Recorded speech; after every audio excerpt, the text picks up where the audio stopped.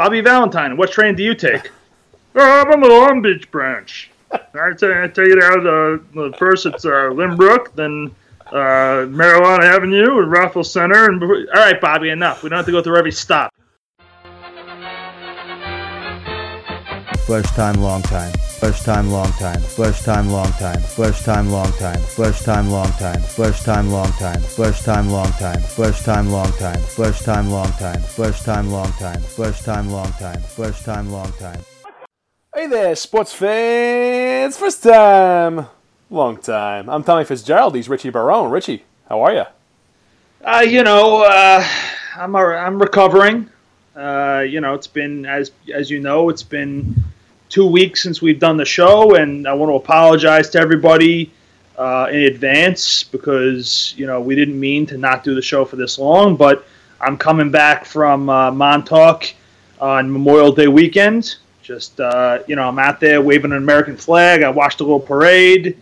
A bunch of old cars go by, and I get back in my car after a bunch of pops.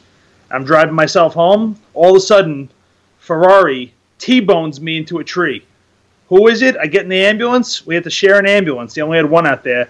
Me and Billy Joel, same ambulance. Drives us out to Stony Brook Hospital. I got a lacerated kidney and 2 broken legs. But let me tell you something. It was a hell of a way to spend an MDW. Never gonna forget it.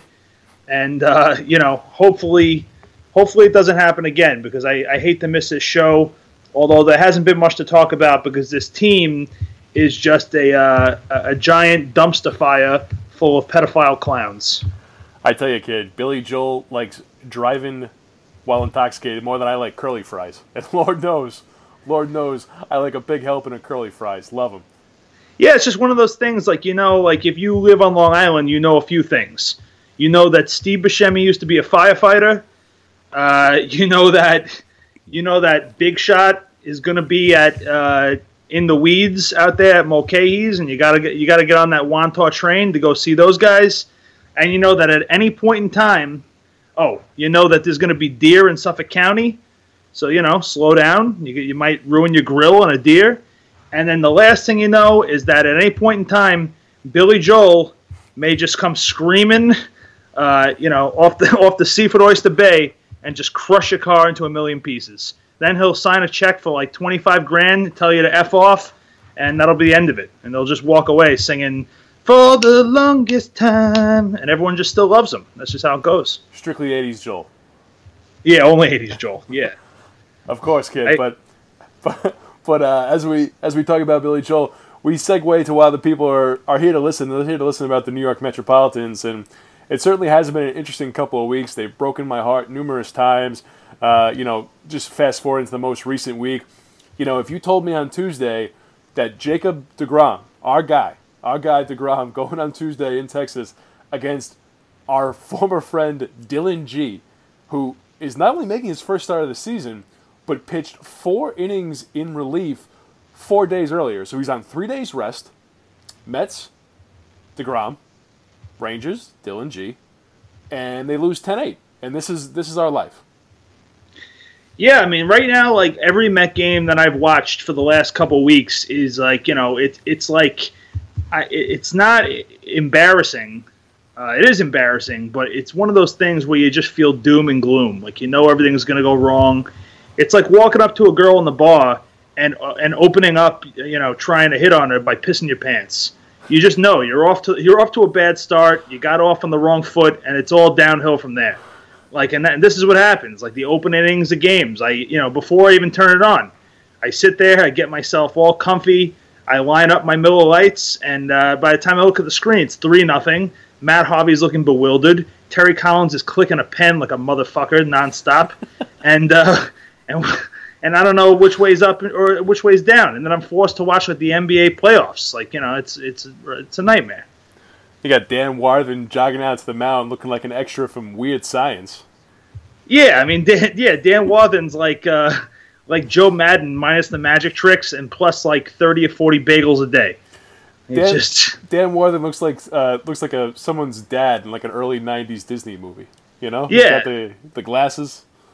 He looks like Dr. Robotnik from Sonic the Hedgehog. It's real weird. He's got the glasses. I don't I don't care for any of it. He's got the weird jog. It's like not even a real jog. It's in between like a jog and like a saunter, like a brisk, like you'd see someone like doing a 60-year-old man doing the Olympic race walk around a track. Yeah, exactly. It's kind of like if you had like prosthetic legs and a kidney stone. That's how he moves. He's not very fleet of foot. And and then we got Lenny Dykstra on Facebook after every game, just in a stupor, just yelling about the team and trying to rehire Howard Johnson the other day as the team's manager. It's like, listen, Lenny, why don't you go off, do your thing? We fired Howard Johnson quite a while ago. I don't think Sandy needs to bring that headache back. But I think we just summed up the overall state of the team. But if you want to go a little deeper into it, what do you think? What do you think the problems are here? It's the pitching staff, and I think coming into the season, there was never a scenario where we were really worried about the pitching staff. It was like, well, we got so much pitching depth; they're all healthy, and Jesus Christ, halfway through spring training, it kind of hit the fan. Cespedes has been hurt, but the offense been pretty good, and the pitching, especially, we've seen DeGrom really struggle the last two outings, but the pitching in general, obviously the bullpen is like a total disaster. I mean, I don't know where's our boy Luis Ayala, circa 2008, 2009, whatever the hell they all kind of blend together at this point. But, the pitching staff for the Metropolitans has not been good. They've had a soft schedule, a ton of home games in the early going, and, they're still on the struggle bus. What about you? Yeah, I don't know. I mean, the bullpen is an absolute disaster. I mean, you've got Josh Edgin, who must be, a relative of a Mets front office exec, because I don't know how he remains on the team day after day after day. I'm glad they got rid of Hansel Robles. They sent him out to Las Vegas, to the land of misfit toys. And, but the starting pitching, that's really been the thing. Like, they don't get off to good starts. And, it's kind of one of those things where Matt Harvey still manages Terry Collins. Jacob deGrom is on a bit of a slide, and now we're bringing back Mats and Lugo this weekend, and hopefully they can do something, but you never know. I mean, with old Stevie, all it takes is a strong gust of wind to put him right back on the shelf. Agreed, kid, and it's going to be a tough sell when we start. We're taping this Thursday night. The Mets are off tomorrow, Friday, June 9th, or when you're listening to this, it's probably tonight. In Atlanta at that new ballpark, they played in Texas where the ball flies out of there. Then you go to Atlanta where, it's basically Homer Haven going opposite way if you're a righty. And we got our boy Matt Harvey on the mound against our old nemesis Julio Teheran, or Teheran, or it's Teheran. I'll say Teheran. This guy typically dominates the Mets. I'm not looking forward to this. They did get to him his last time out, but generally Teheran owns the Metropolitans. Harvey looked pretty good against Pittsburgh. Looked like he was, the first time around against Pittsburgh. Then the wheels kind of came off in the last Friday night game. So what do you expect? Mets, Harvey, Teheran for the Braves in Atlanta, Friday night. A bunch of drunk boys from Cobb County going to be in the seats. Yeah, I'm trying to be optimistic about this one, but all signs point to bloodbath because Teheran is electric against us, lights out, like Pedro Martinez in an Atlanta Braves hat. And Matt Harvey, I don't know what goes on with Matt Harvey. I mean, he's got a rib removed, like Marilyn Manson or something, and it hasn't helped. It hasn't helped too much at all. I mean, the guy, he's throwing 95 miles an hour, but it doesn't look like 95 miles an hour. And I know that's pretty existential stuff. I'm getting pretty deep here, but it's just there's no zip. People see what he's throwing, and they're just bashing it out of the yard. So, and like you said, it's a home run haven over there. He gives up. I don't have the stats in front of me, but I think the average is about 13 home runs a start. So, more or less, I'm not feeling great about it. How you feeling? I tell you, kid, typically in a game like this, we'd have to worry about Freddie Freeman. Luckily, not luckily, the guy's out with a wrist injury. No, luckily. Not luckily. Oh, luckily. Oh, luckily. Oh, luckily, yeah. Luckily. Screw your wrist, Freddie. Freddie Freeman, kind of an asshole if you're a Met fan. Anyway, it'll be Nick Markakis, it'll be Matt Kemp, it'll be somebody else. It'll be Dansby Swanson right after he gets done opening up for the Zach Brown Band. It'll be somebody. Yeah, I think it will be. And, I mean, to have you're spot on, too, with that Dansby Swanson name. He was an Arizona Diamondbacks prospect. There is no one who was more made for Atlanta than a guy named Dansby Swanson. I mean, like, his name sounds like every time you say it, a buttered roll should pop up. And you should just be, it should instantly bring you to a Perkins diner, and you should just be sitting there just clogging your veins with something Southern. Dansby Swanson is the most Southern name of all time, and he's probably going to be a real problem tomorrow. He's going to be a real problem probably like the next 15 years playing the Mets, and we're being honest. Former number one pick that somehow they got in return for Shelby Miller because Tony La Russa at the time had, talk about a guy that's been known for having a couple pops. I think he had a couple before making that deal. That's true. Yeah, that was a real odd one. There's really no explaining that. And Shelby Miller has obviously been lights out for those Diamondbacks. He's been lighting it up. He's a real fixture at the local Buffalo Wild Wings. Tells a bunch of jokes, hangs out with the locals. He's doing great. So shout out to you, Tony La Russa. Your trade making skills are A+ level. Game 2 here, we've got the man, the Jizz Man, Evil Jacob deGrom, Robbie G, Rob Gisellman. He's pitching against, it says to be announced over here, but I think you know who it is. Yeah, apparently, we'll see how it plays out. Sean Newcomb is a Braves prospect. He was a former first-round pick by the Angels of Anaheim or California, whatever the hell they call themselves, and he was in the Andrelton Simmons deal. So a little fun fact there, he's a 6'5" left-handed pitcher. This is all from Fangraphs, as always. Thank you, Fangraphs. And allegedly, he's got a pretty good fastball, but besides from that, his secondary stuff's not good. But the bad news with that, Richie, is we've got Gesellman, who's about 2 bad starts from playing sheetrock out in Suffolk County the rest of his life. Yeah, no, that's true. I mean, he's got a real future at Lowe's Home Improvement if he doesn't start working those pitches down. I got to tell you something. He's not untouchable like our boy Harvey, who intimidates Terry Collins like a Comey Trump situation. Gisellman, he's got to do some work out there. Otherwise, he's going to find himself in the pen. I think he's going to find himself in the pen regardless because Seth Lugo been pitching pretty well in rehab. Unless, like I said, the boy Stevie Matz falters. But Robbie G, I think it was 2 starts ago, I was feeling real good about him. I saw him get out there. I think he threw 8 innings or something, real strong. Maybe he laid off the edibles for a day or two. I don't know what it was, but whatever it is, I do think he's a good pitcher. I think this guy has the ability to turn it around, but I think that's just my stupid brain telling myself that I really want him to turn it around, especially against some unknown named Sean Newcomb that has, really no experience and no reason to be feared. Yeah, I mean, I was riding Gesellman, the hype train, more than not riding Gesellman. I was riding the Gesellman hype train more than anybody before the season, and it hasn't been a great first half of the season to be a big Gesellman guy. But with Matz and Lugo back, this is potentially, like you mentioned, his last start. I mean, he's probably the odd man out, so hopefully he responds to the moment.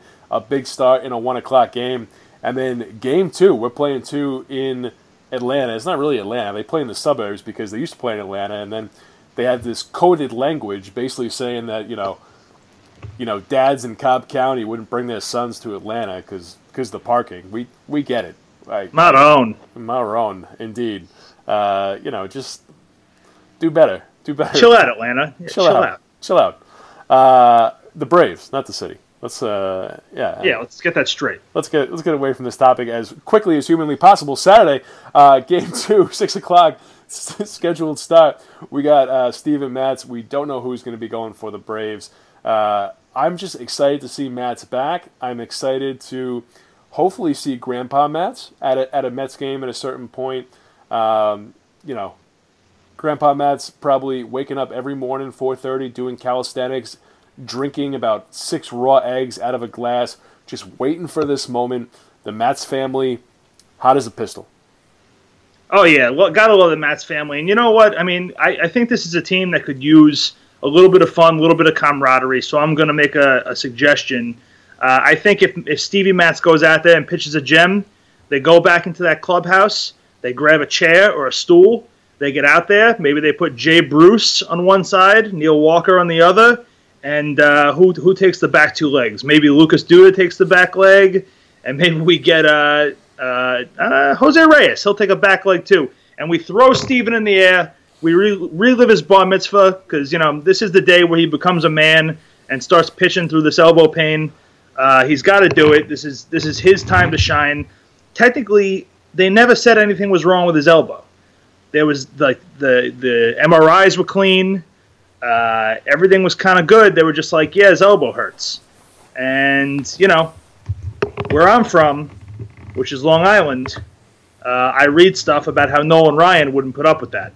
So, that's one of those things where Stevie Boy, love him to death, all the talent in the world. You just got to pitch through it, kid. I mean, I did during the wiffle ball championships. I threw out my elbow many a time in high school, and it was just one of those things. I put some ice on it, and I got back out there. And at the end of the day, I won $100. Struck out the side in the ninth. You know what they say, kid? They don't make them like they used to. It's damn true. It's damn true. Maybe we got to bring Steven out here and have him drive around Oyster Bay aimlessly for a few hours with the hope that Billy Joel crushes him to toughen him up a little bit. Because I got to tell you, I'm living on Percocets over here with two broken legs, and I feel like $1 million. I set up my mic. I put on my pants one leg at a time like everybody else today, and I'm still showing up to work. I'm still doing the damn thing. So, Stevie Matz, shout out to you. I'm hoping that we can hoist you up on the mound in Atlanta, which has a very rich Jewish culture.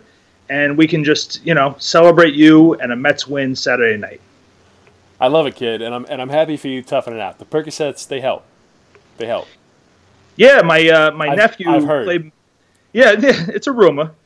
Yeah, there's a song actually about Percocet by this guy, that guy whose kid is being raised by Russell Wilson.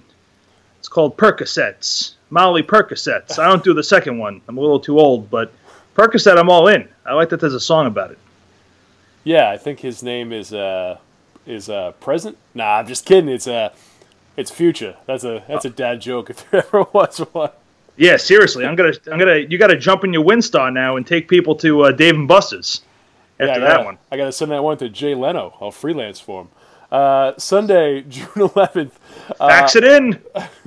Fax it in, Jerome. Sunday, June 11th, in Atlanta. Our boy Seth Lugo making his return against Jaime Garcia, a thorn in the Metropolitan side for many a year, but he hasn't been too hot this season. I'm happy to see Seth Lugo back. I think, we underestimated this guy last season. The way things have been going, it'll be a sight for sore eyes to have him and Mats back in the rotation. What are your thoughts on Sunday? Yeah, I love me some Seth Lugo. I mean, really weird name, but the guy was pitching real well at the end of last year. Then he decided to pitch for Team Puerto Rico in the World Baseball Classic, which was great for him and not so great for everybody else. I was looking forward to the Mets season because he went out there like an absolute hero and threw 7 innings and no rest. It's like basically getting hammered and trying to run a 5K. At some point you're going to throw up. Like it's not really the best idea. So Lugo going out there and pitching 7 strong, like it's Game 7 of the World Series, and he's been thrown all year. What did you think was going to happen? So we haven't seen him all year. Those stat nerds talk about his curveball's a lot of spin to it. I don't care what it does, as long as it's getting people out. And I'm excited. I think honestly, I'm gonna be Richie the Optimist here. I think the Mets could take 3 out of 4 this weekend. I think that Harvey start's going to be an absolute nightmare. I think it's going to be some real nightmare fuel. But the other games, I think we rattle off 3 straight. I hope so, kid. And it just tells you about the state of the team that the Mets, as of today, have the identical record of the Atlanta Braves. So if we were looking at this before the season, we'd say at least 3 out of 4. Now we're looking at it as being hopeful for 3 out of 4. But such is life. Yeah, and I know New York's a progressive state, and I don't want to sound like a jerk when I say this, but if the Mets can't finish off a series by beating a guy named Jamie, I mean, come on. I mean, where are we? You know, when men were men, we didn't have guys named Jamie pitching on Sunday against the Mets and winning. So, you know, that's just my 2 cents. Make America great again. Love it, kid. So there we go. We're back on the saddle, or back in the saddle, back on the saddle. I don't know how expressions go. That's a cool thing about me. But anyway, we're back. We hope you enjoyed listening. Hopefully you didn't give up on us because we missed a couple of weeks. It's kind of like, little sabbatical, little summer vacation. Our boy Richie's back on his feet. No thanks to you, Joel. Yeah, he might have an extra some brand new siding on his house paid by Billy Joel. Can't confirm nor deny that. So I'm gonna get one of those outdoor fireplaces, and I'm gonna switch from an above ground pool to a half above ground pool. Sort of like a hybrid. Yeah, the settlement's not gonna be enough for a full in ground, and I'm not trying to act like some rich guy, but I think a half in ground with like a deck is gonna make me look like the cock of the walk out there in Massapequa Park.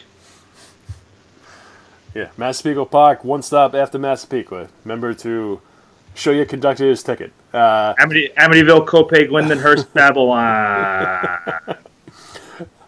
I get the Cold Spring Harbor. You ever got that guy? I don't know if you ever Very rarely. I'm a creature of habit. Yeah.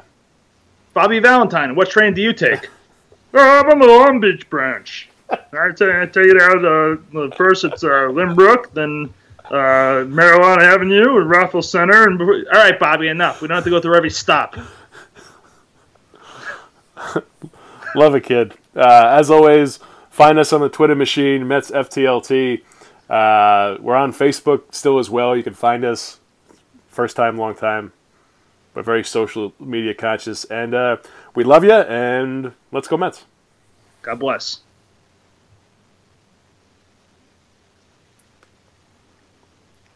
Music. Yeah, hey fellas, this is Chris from New Hyde Park. First time, long time.